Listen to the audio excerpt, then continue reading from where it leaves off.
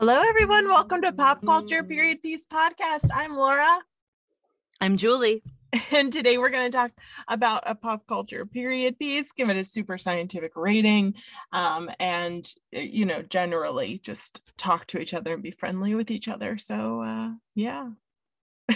So, Julie, I will never get these intros or outros not sounding awkward. I think that's part of the charm because I'm the exact same way. Yay!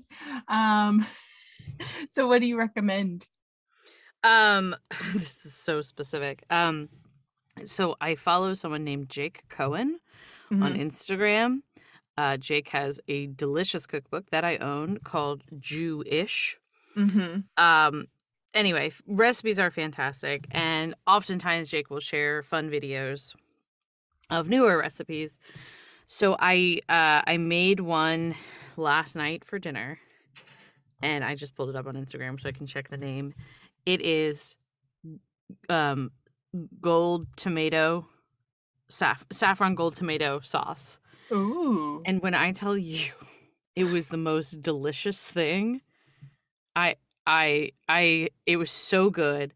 And on top of that, like, you know how they're always like heavily salt your pasta, and I'm like, oh, but salt's bad. I finally just was like, yeah, I'm gonna heavily salt it. I understand now. I do. I understand I should heavily salt my pasta. So, try those recipes you see online. They're so much better when you see them on Instagram and it's just a video because you don't have to hear their life story. Yeah, I was about to say every recipe that I've looked up online has been like, my grandmother and I would make this when and you're like, oh, scroll. Butter is da-da-da. And I know that that's how those folks get money. Yeah. But I'm like, oh my gosh. Yeah. It's a lot. So that's my long-winded recommendation. It was beautiful. I recommend the movie Anything's Possible. It's playing on Amazon Prime. It is not a period piece, so we will not be covering it. But it is set in modern day Pittsburgh.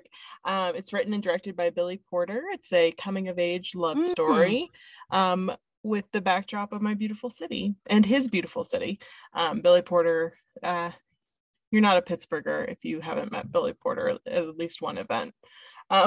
So yeah, I highly recommend it. And it got released 2 days ago. Okay. So, yeah. And then you'll be like, why does Laura like the city so much? And you'll watch it and you'll be like, this is gorgeous. I loved Pittsburgh when I visited. Yeah. I'm still very confused by the potato fries on the sandwich thing, but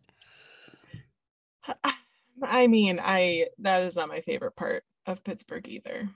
But if you think, you got to go back to like, if you were a steel mill worker, you have 30 minutes for lunch, just get that big giant thing, eat it all at once, go back in.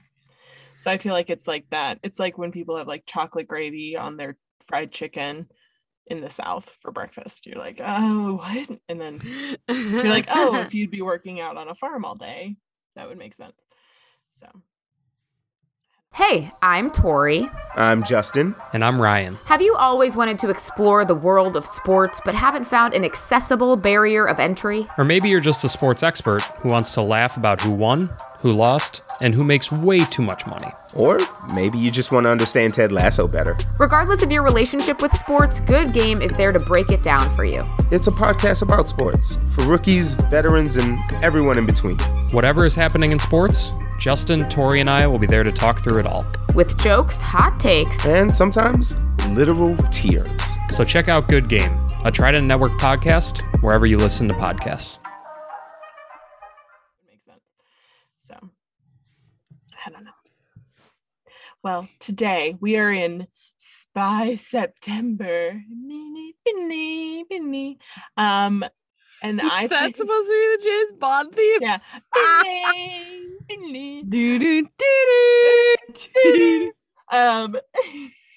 I love you so much. Wouldn't it be funny if I just did like the Jurassic Park theme and was like 100% committed that it was like that this is James Bond. But Spy September, we love alliteration until next month, and then we're gonna just say fuck it and do random themes. But Spy September, so I picked the Netflix original. I'm just gonna highlight that it's the Netflix original Enola Holmes. And so Enola Holmes is about Sherlock and Mycroft Holmes' little sister Enola, which spelled backwards is alone. She lives a pretty educated but kind of like country feral style with her mother, so not up to society standards. On her 16th birthday, her mother disappears, so she goes to find her mother. She involves her brothers, but they want her to conform to society standards. And there's also a missing Marquess that gets involved, and and it's also kind of a coming of age, finding your own in the world story as well. So Julie, what are your thoughts? This was another rewatch for me. Which, not that there's anything wrong with that. It's just interesting that we had so many that was like our first, and then like the last couple have been a rewatch for me. I just love Millie Bobby Brown. Like she really is just so lovely to watch on screen. She's just like charming and like pulls you in. She's a strong actor.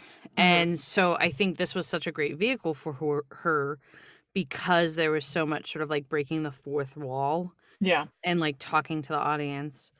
And I had read like a cool thing so this is based on a book series, and she and her sister had found this book series.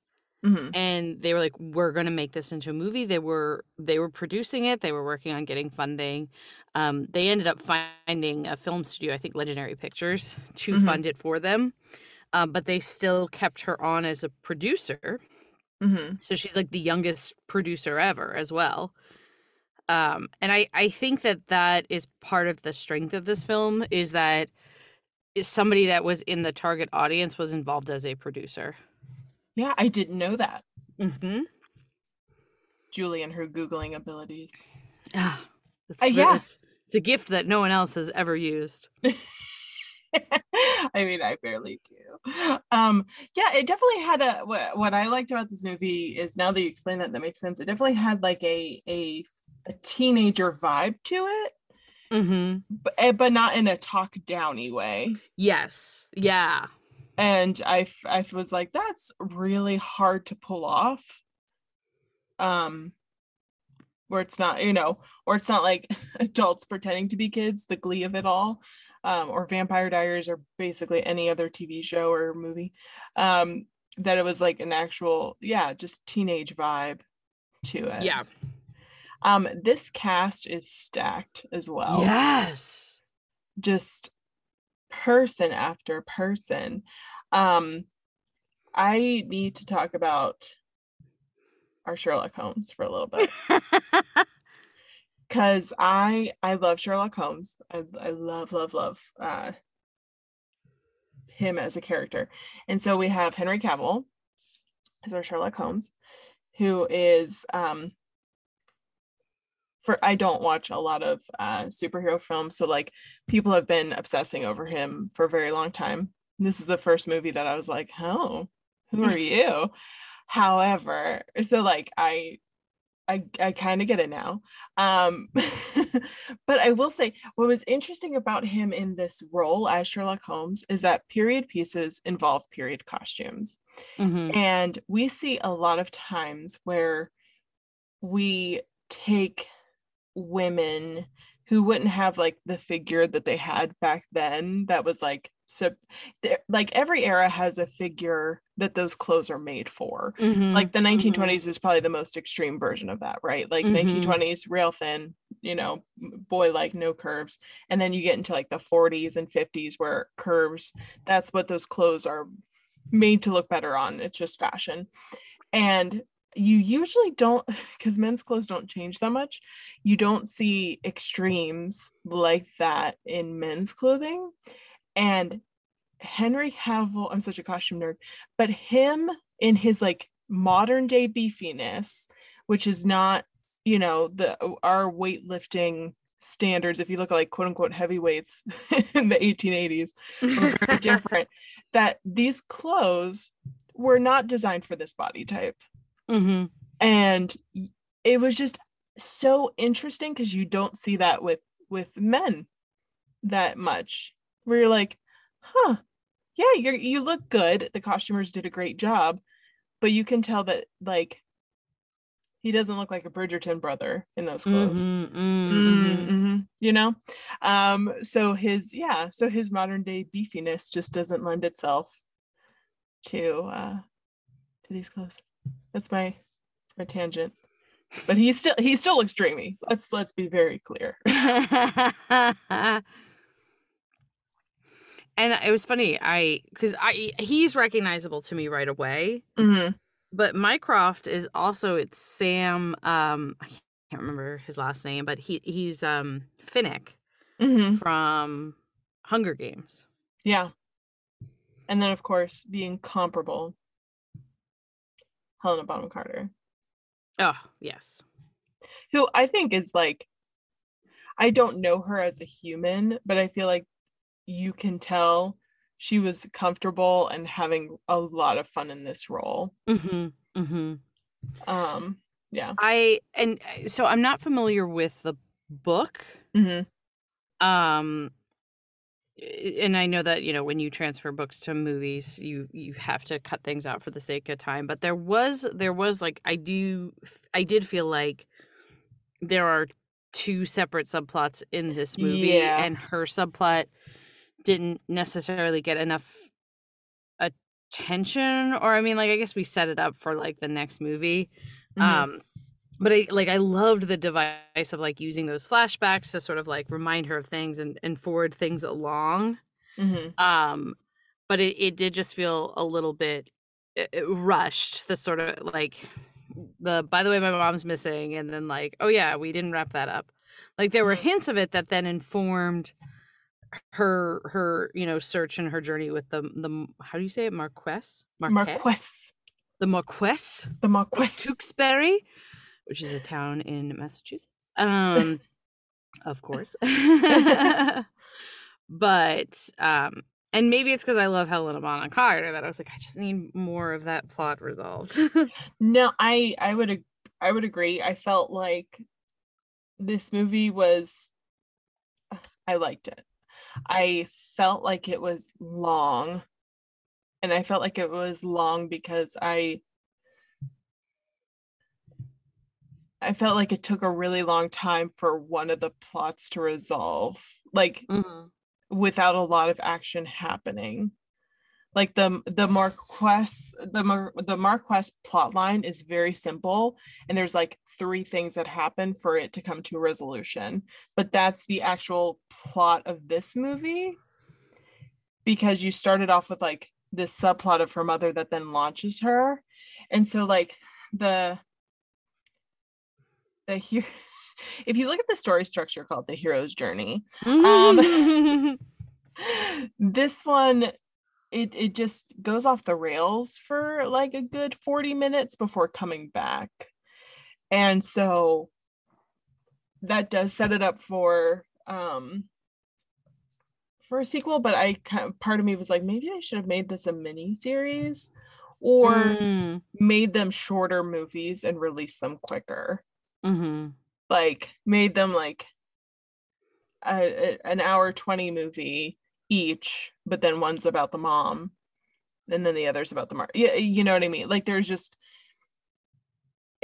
I just felt I felt a little like whiplashed when she's like, yeah, I need to find my mother, but this thing, and then that's all that happened, and then the movie ended. And I mean, we'll find out, because actually the timing of when we chose this film and recorded it, they actually just announced that they're doing the sequel. Mm-hmm. And we were texting about that. Not your phone auto-corrected talk to text. My phone auto-corrected my typing. We both referred to it as Ebola Holmes. And when I noticed that and called it out, you thought I was making fun of you. And I'm like, no, my phone did it too. But I bring that up because a piece in part with that announcement, they also announced that she will be the highest paid, actor under an age. Like, I think she's still under 18, which is wild to me. Oh no, she's over 18. She's over 18. She's 20 now. Okay. So I think it's just highest paid something. Yeah.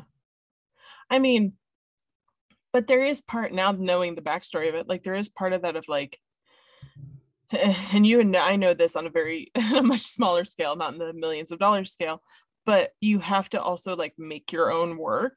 And fight for your own work and be like, I don't see, I got one role and I don't see any other roles that are really going to fit me. So I'm going to do some research and I'm going to make my own work. And so the fact that she did that, it's like, yeah, good. Like, I mean, and like I said, on a much bigger scale, she has an amount of clout that most people do not. But I think that there is like, if you are an artist or a creative, seeing someone with that amount of clout still having to be like, she wasn't sitting back and waiting for other roles to come to her. Yeah. Update. So 18-year-old Brown is thought to be making history for receiving the highest upfront salary for an actor under the age of 20. Oh, okay. Under the age of 20. Got it. I'll also note that Tom Cruise received $100 million for Top Gun Maverick, plus a combination of ticket sales. Have you seen Top Gun Maverick yet? No. I'll see it eventually. I would see it in theaters. It's really cool. It's not like plot wise, but like it's really because how they filmed it. It's I'm just not like hard up to support Tom Cruise. I understand that. 100% understand. Yeah. I want to talk about. I think this movie is the closest thing to my aesthetic, which I would like to say, like, I feel like my aesthetic leans towards dark academia, right? Like it kind of leans, but I'm like, that's not really what it is. Here's what it is, and it's this movie. It's eccentric academia. Yes. Like their whole house, I was like, I think that's kind of what my house doesn't look like that, but it has that vibe. Yes. Dark blue walls, dark green. Yeah. Random paintings of things, wallpaper that just has reds and blues and greens, and yeah. It did make me want to put up like dark walls and wallpaper. I was like, ooh, that's sexy. Do it. But I'm also at odds with my like need for like natural light. Yeah. Like I hate turning on lights. My house, like, thank goodness, because it helps with like heating and warming, is kind of in a valley and surrounded by two houses that are like taller.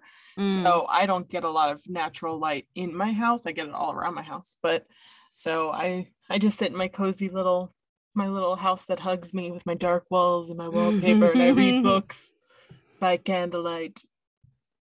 Not really, not by candlelight, but by lamps, because I have no natural light.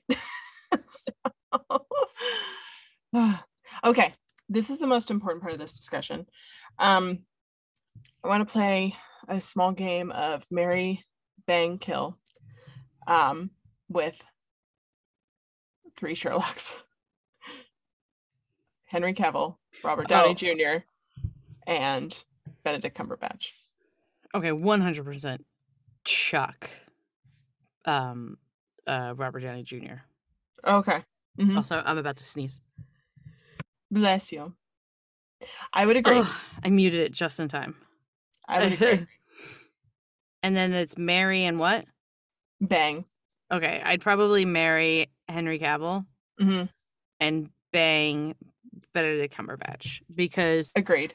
I would say Benedict Cumberbatch's Sherlock is also probably closest to the Sherlock of the books. Yes. Like he's not nice. He's very eccentric. He's borderline rude. At but times would be great for like one dirty night. Right. But Henry Cavill's Sherlock does see like decidedly nicer.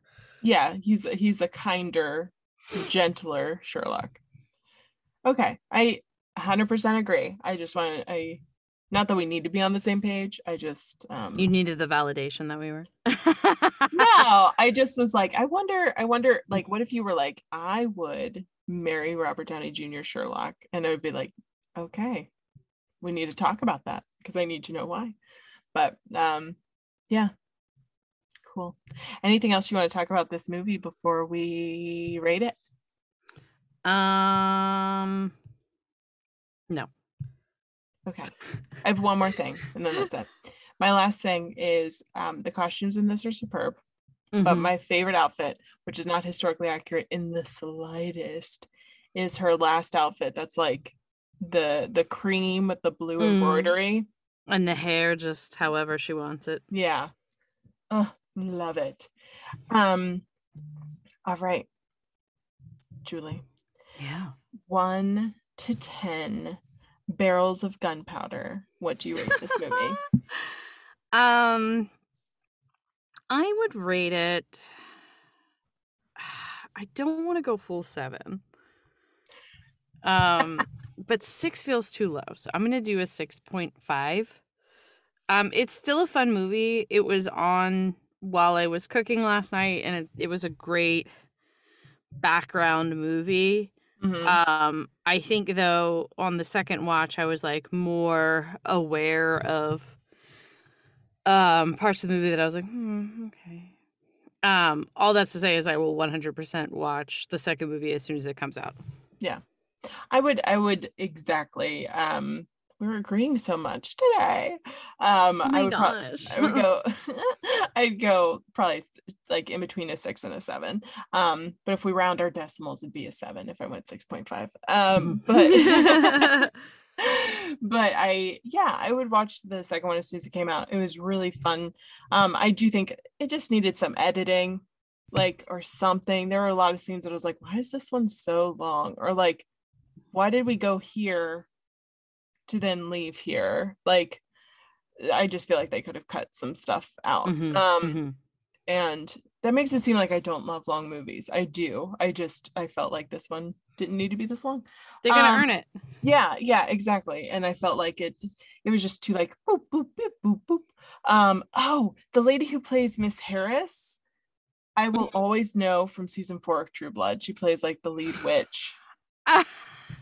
Anyway, couldn't get out of my head. Yeah, so I'd do the same. So Julie, what do you look forward to? It's so funny because when I was getting ready to record, I literally have it in my head of like, oh, this is the thing I'm looking forward to. Oh, I remember. Now I feel weird for having forgot this.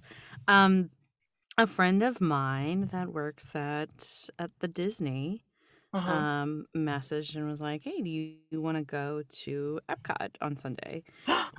It is Food and Wine, and normally I work all day on Sunday. It's normally like a weird time at that, like it like starts at like 3:45 or something. But today I'm brushing up, so I'm like revisiting a role I haven't done in a while.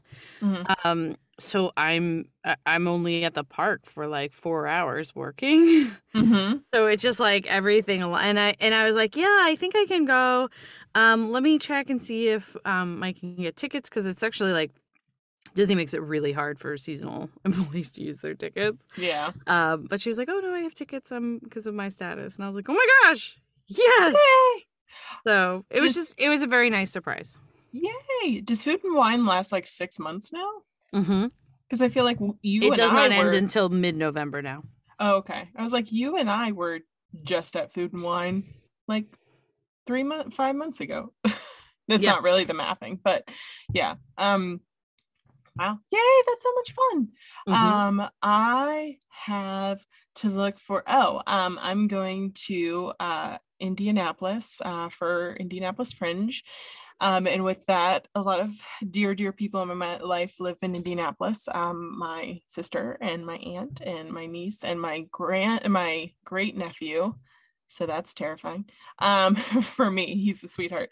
I haven't met him yet. And then our friends Anna and Sam. And so I just get to hang out with people I really enjoy and do theater, which I love. And the opening night party for the Fringe Festival is on my birthday. Yes. So it's just going to be a really good time. So it's a little bit away from right now, but it is like the next thing I'm like gearing up towards. So yeah. I like how we have a combination of our things that we look forward to, of like big things, and sometimes it's just like, I'm really looking forward to functioning today. Yeah, like sometimes after our podcast recording, that's when I get a shower because we record in the morning. And sometimes I just want to be like, I got this new soap that I think it's gonna be a good one. I love that. That reminds me, actually, I have to order a new soap because there's a like all natural, like local business called Naked Bar Soap Company. Love them. Okay. Big fans. I was going to say, are you a bar soap or are you a liquid soap girl? I was a liquid soap girl until I discovered Naked Bar. Okay. But it's like a salt soap. Okay. So the soap is like, has a salt in it. So it actually like exfoliates and moisturizes somehow, even though it's salt. Mm-hmm. And truly my skin has never felt better. Ooh. So not only are you oversalting your pasta, you're oversalting your body. Yeah. And it's making everything moist. Who knew? Salt. That's my recommendation. Salt. Yeah, I'm a bar soap girl. I haven't tried a salt one. I do a lot of like oatmeal because I have very sensitive skin. And so yeah. Well, buy our soap merch out now. I'm kidding. But wouldn't that be cool? Yes. Thanks for listening. Have a great day. Have little stuff and big stuff to look forward to. We hope listeners like, review, subscribe, and bye.